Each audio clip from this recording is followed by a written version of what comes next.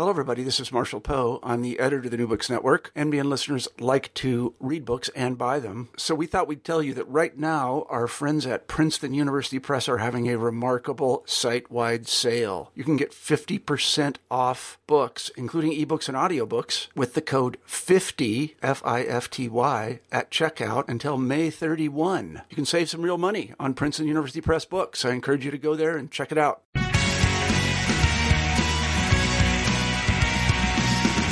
Welcome to the New Books in Political Science podcast. My name is Heath Brown. Today I have the real pleasure to talk with the author of Polarized, Making Sense of a Divided America. The book was published by Princeton University Press in 2016, and the author is James Campbell. I have the real pleasure to have James Campbell on the phone with me right now.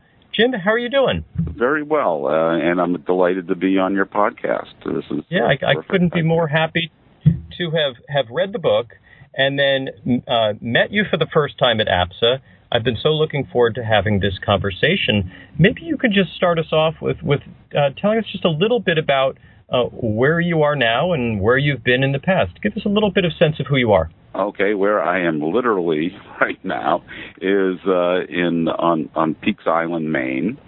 I am a professor at the University at Buffalo in SUNY, and I'm on research leave this semester. We have a home on Peaks Island. I'm originally from Maine. I went to Bowdoin College and Syracuse University for my graduate work, and then taught for a time at the University of Georgia in Athens, then moved to Louisiana State University in Baton Rouge. Took a couple years off there to be a program director at the National Science Foundation, and I've been at the University at Buffalo since 1998. Yeah, wonderful. It sounds like you're having a very enjoyable research semester, and it must be so pleasurable to have this interesting book out and read, and couldn't think of a more timely topic than the topic of polarization. Now, this is a phrase that gets thrown around so much, and we're going to do that today in our conversation. But let's start on the very basic level. What is the definition of political polarization? What are we referring to? Before we get to some of the complexities, what is it? Well, I think it's conflict on political matters, perspectives, and issues that is unidimensional. So it essentially collapses into an us versus them kind of politics. And so there's the intensity, the extremeness that's involved in polarization, but also the fact that it's not a cross-cutting sense of conflict, like a pluralistic situation would be. So there's a collapsing of issues into this single dimension, and in American politics, that's the liberal to conservative spectrum. Now, as you're already beginning to allude to, whether polarization has or has not happened, it often has come down to the difficulty of measurement. Right. I wonder if you'd describe for us some of the major tools that we use to measure polarization. Well, maybe before I get to that, I should mention polarization is a matter of degree, and this is one of the things that has bothered me in how it's been treated in the past in the literature, as though it was an on or off switch, that we're all polarized or all unpolarized. And I think it's quite clear that we aren't all. It's not totalitarians versus anarchists here. It's matters of degree in polarization. And so there's a variety of getting to your question, there are a variety of kinds of evidence that can be brought to bear on this. One is directly asking people to self-identify themselves as liberals or conservatives or moderates, and giving them the option of saying they don't know. That's one kind of evidence that I examined. And we've seen that a majority of Americans classify themselves as either liberals or conservatives, and that's been growing over time. And a second piece of evidence are people's attitudes about the issues. and we haven't seen a growth of extremism in issue positions, but what we have seen is that people are more likely to hold liberal or conservative positions across a whole range of issues. That is, issue attitudes have become more highly correlated with one another. And it used to be the case that, your allies on one set of issues might be your opponents on another. Now it's much more likely, again, that we've simplified politics. Polarization has simplified our political conflict to an us versus them, and that, of course, also intensifies the conflict at the same time. The third piece of a third type of evidence that I looked at was what I call circumstantial evidence. That is, there are a lot of things we know for sure about American politics, and one of them is that the parties have become a good deal more polarized. A moderate public should have reacted to that in one way. A polarized public, or a highly polarized public, should have reacted to that in a different way. And so using things like the change in party identification, the strength of party identification, defection rates, split-ticket voting, and turnout, we can see that the public is quite polarized, and it's become more so. Now, much of what you're describing has this temporal piece to it, a suggestion that something has happened so that we can compare wherever we are now to something in the past. What's the right time period to think about this question of polarization? Is there a unit that you think makes most sense and maybe that should be used, or is there a unit maybe that has been used that would be the wrong, either too short or too long? Well, I think the broader the better, because I think part of the problem of some past research is that it essentially truncated the amount of period that was being examined, and therefore missed some early changes that were important. So I try to be very comprehensive and broad in my search for use of evidence. Unfortunately, a lot of the evidence only goes back to the early 70s. The self-reported ideology measures and a lot of the 7-point scale issue items only go back that far. This is where the circumstantial evidence can come into play and help broaden the horizon that we're looking at. So what we've seen is that the American public was, by the ideology evidence, the issue evidence, and the circumstantial evidence, the public was fairly well polarized in the early 1970s, and this is what you would expect historically. The late 1960s was a very traumatic time in American politics. So it polarized a lot of people, and that just didn't fade away.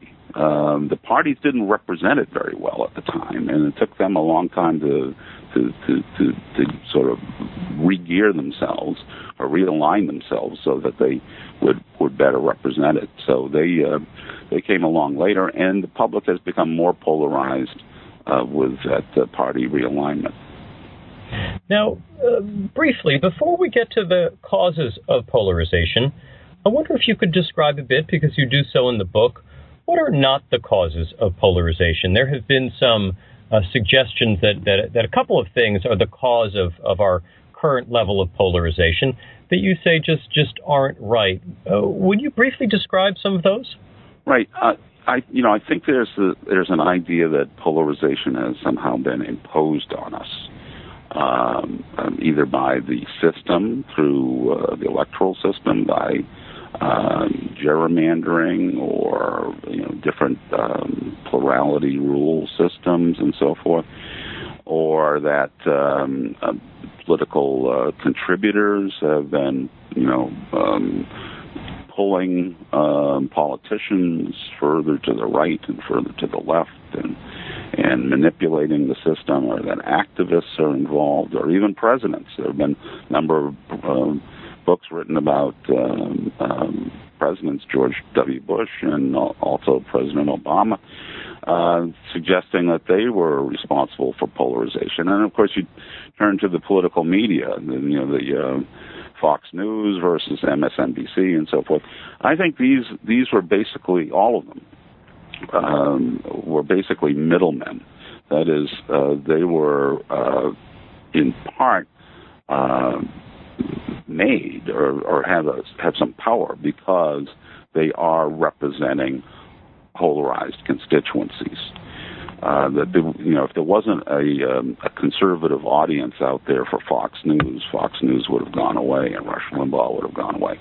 There was an audience for it, and it fuels these what I call the middlemen or agitators. Fuel polarization, but they aren't really the cause of it. They are really more of they've been created by it, and then kind of are cheerleaders for it as we move forward.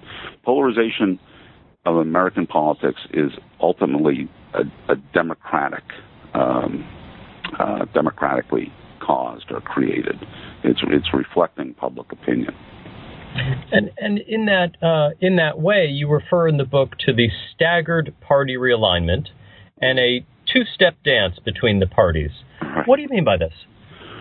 Well, what we've seen, this goes back to I think a terrific book by Ted Carmines, and Jim Stimson, called Issue Evolution, and they found what I think of as kind of the Rosetta Stone of American politics, and that is in the 60s, between the late 50s and mid 60s, the civil rights issues have used to cross-cut the basic social welfare dimension of the New Deal. That is, you had the Democratic Party was a more conservative party on civil rights in the 1950s. The Republican Party was the more liberal party. That changed. Those two dimensions essentially collapsed into one in the early 1960s, and that was a crucial part of this staggered realignment. And so it was staggered in the sense that the initial shift favored the Democrats. You had Lyndon Johnson's landslide in 1964. But the ultimate shift, of course, helped the Republicans. As the Republican Party eventually, over a long period of time, worked its way into the South.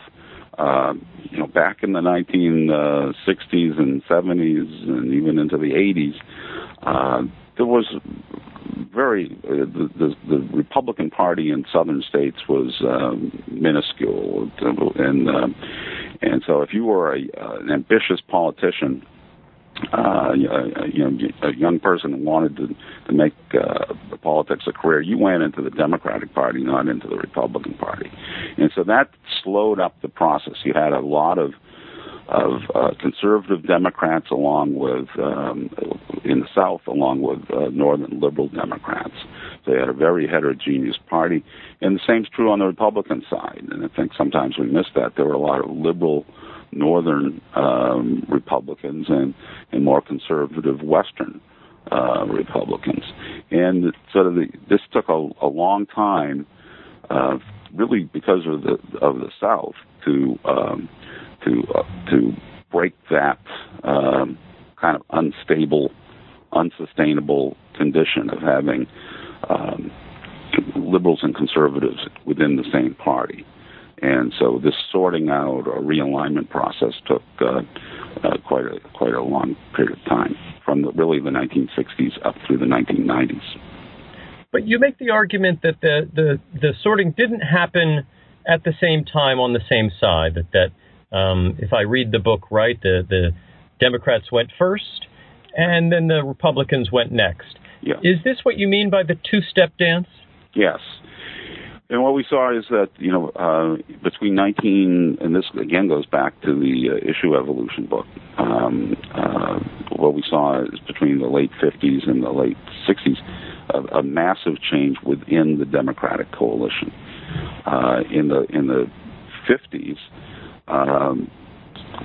Southern conservatives who were Democrats were able to counterbalance liberal non-Southerners within the Democratic Party. Because of liberal Democratic gains outside the South from the late 50s into the early 60s, the balance of power was broken within the Democratic Party, and the Democrats were able to be a much more liberal party. African American voters, more liberal Republicans in the North, and so forth, came in under the Democratic tent, but Republicans weren't able to really take advantage of that for some time until they built essentially a Republican infrastructure in the South. And then, later on, when Newt Gingrich came along and you had the big breakthrough election in 1994, that was the second step in this shift. Now, let's talk a little bit, sort of in conclusion, about where we're at today and the level of polarization within each of the parties, defined in all sorts of different ways. What do you make of the asymmetric polarization argument that's out there?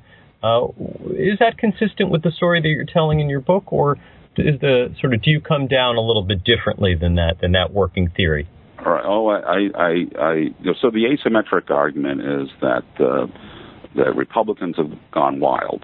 That Republicans have gone way off to the right, and Democrats have maintained themselves as sort of a center-left party. And, Tom Mann and Norm Ornstein's book makes that case. I think the title of the book was "It's Even Worse Than It Looks." Great title for a book, by the way. But I think they're mistaken, and I think the circumstantial evidence, and also if you look at the ADA and the ACU scores of members of Congress, suggest a different something else happened here, and that is, the Republican Party had been the minority party. The Democrats were the majority party back in the 50s and 60s and even into the 80s. Now, they were the majority party because they were more centrist. Combining Southern Democratic conservatives with Northern Democratic liberals made them the more centrist party. I mean, in an odd kind of way, that kind of unholy alliance was moved that party closer to the center, and as a result, they dominated. And they controlled Congress, the House of Representatives, from the mid-'60s all the way up to 1994. So they were centrist. The Republicans were further away from the political center and in the minority as a result. After the realignment, the parties are now near parity.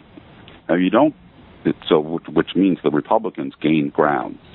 You don't gain ground in politics by moving further away from the center than your opponent is.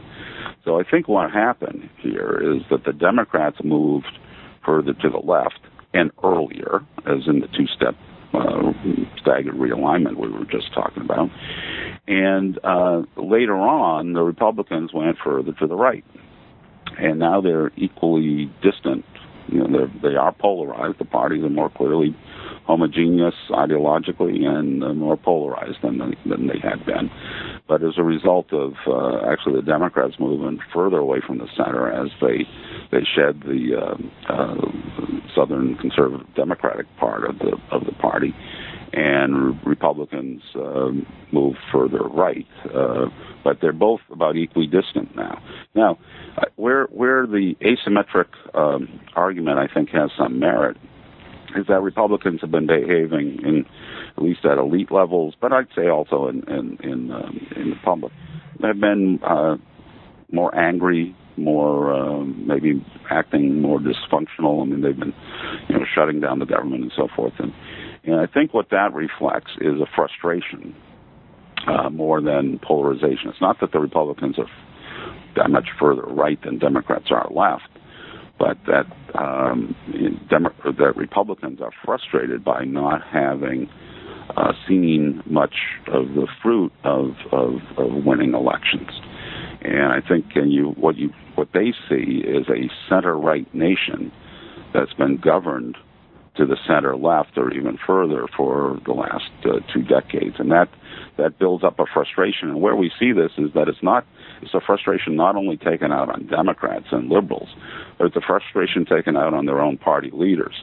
You know, John Boehner and the Republican establishment, and certainly this year we've seen it very clearly with the rise of Donald Trump. And that's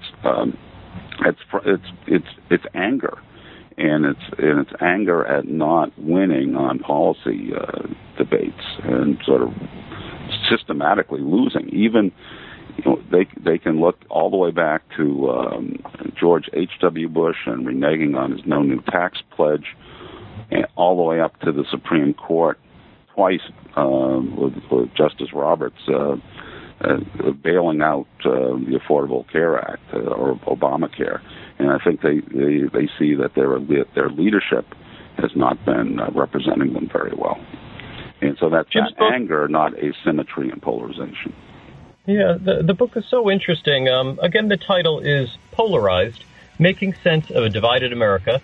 The book was published by Princeton University Press this year. Jim, thank you so much for your time today. Well, thank you, Heath. I enjoyed it.